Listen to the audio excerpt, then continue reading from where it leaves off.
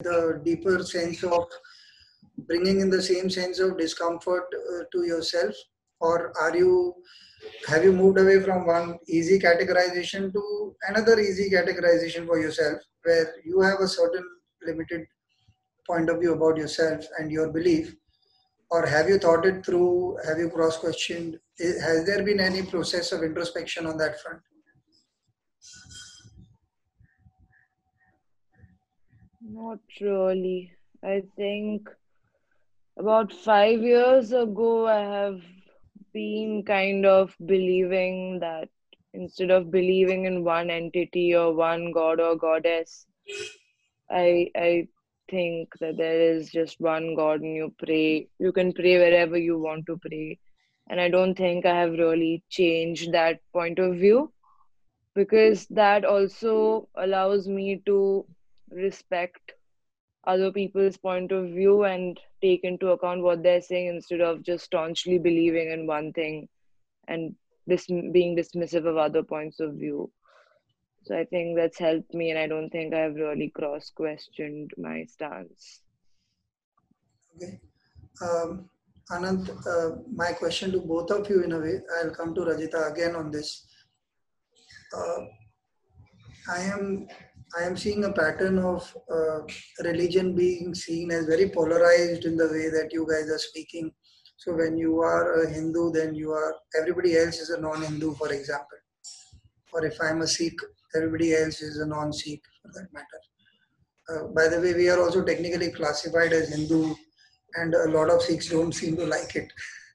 So I have no clue about how it matters what you're being called or classified.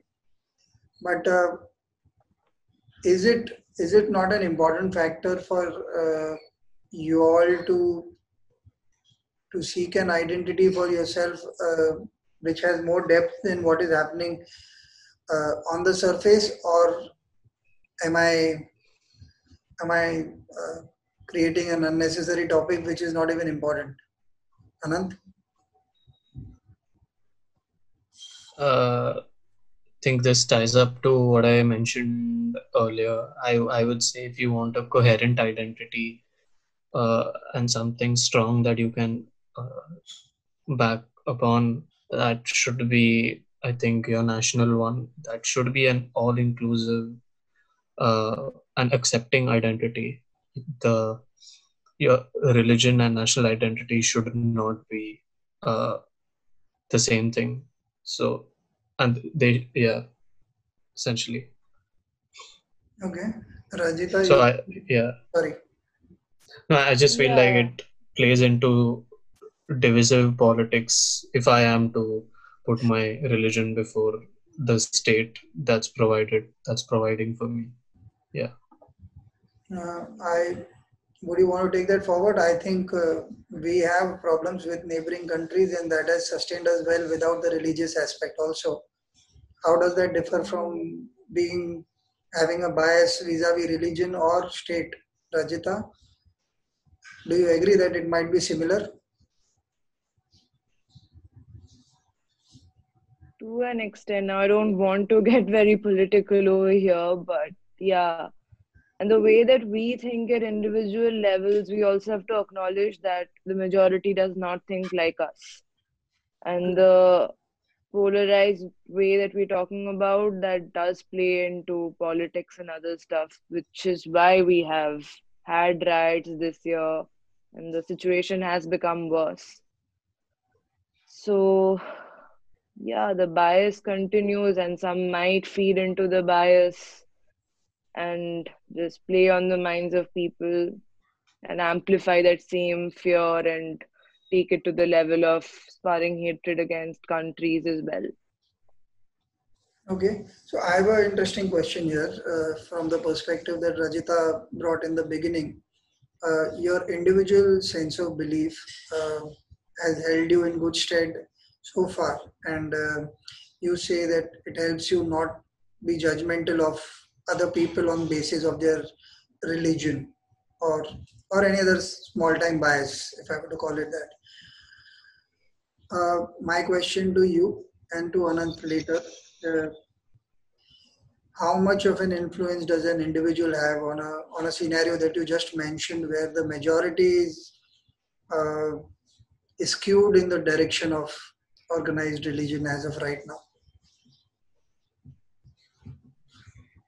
I can only try my best to talk to people who I am on talking terms with, and like Anand said, somebody who thinks like you, that is very important.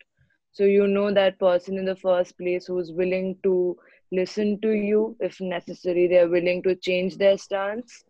So it's all about doing things on an individual level, influencing those around you.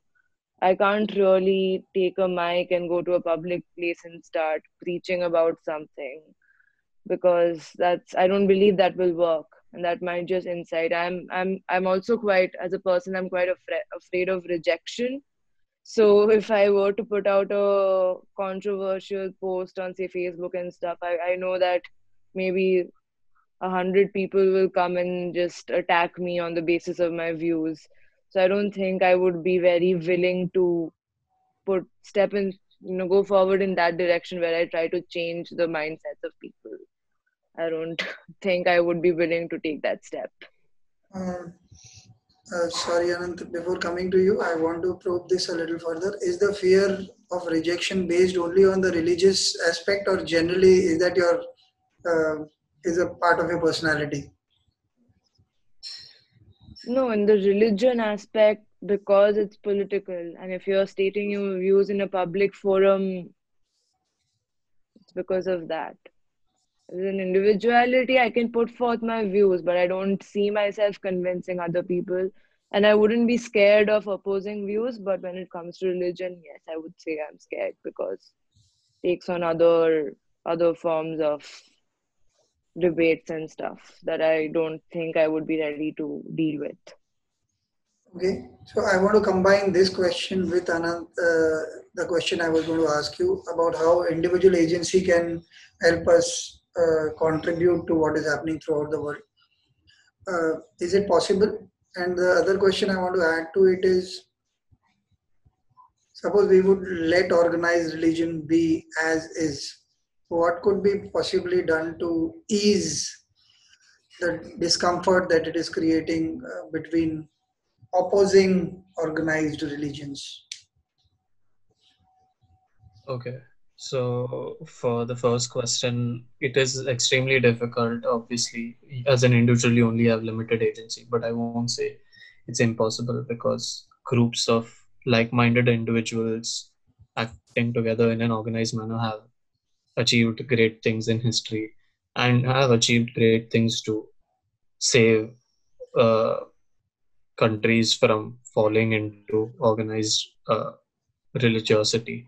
So, but what I'd say as an individual, what I could do is, mm, I mean, you have to understand, firstly, as an individual, you have to understand that most people who buy into communalist politics or who vote on the basis of religion, this ties up to my previous point, are actually doing so to fill a vacuum. Most of the poor, impoverished masses of India would vote for communalist and regionalist parties, not because these parties have great promise of alleviating the economy or something like that, but because it's just easier to fall back upon saying that I'm a Hindu or I'm a Muslim, rather than saying I'm a member of this class with these economic interests that need to be addressed. So individually you can't do much, but you have to do your part in society to address this economic insecurity. Because to attack someone's religion, to tell someone that you should stop following organized religion, that's not going to settle well with anyone. So you have to try a more latent means of extricating them from this vacuum that they are experiencing. And as for your second question, what one can do to ameliorate organized religion is basically unorganize it, because with organization comes a lot of vested interests, bureaucratization, centralization, and then it becomes the monopoly of a few exercising power over many others, and this is true for all religions as far as I can see. So the smaller the organization is, the less concentrated in the hands of a few it is, the more people will genuinely be able to benefit from it. Okay.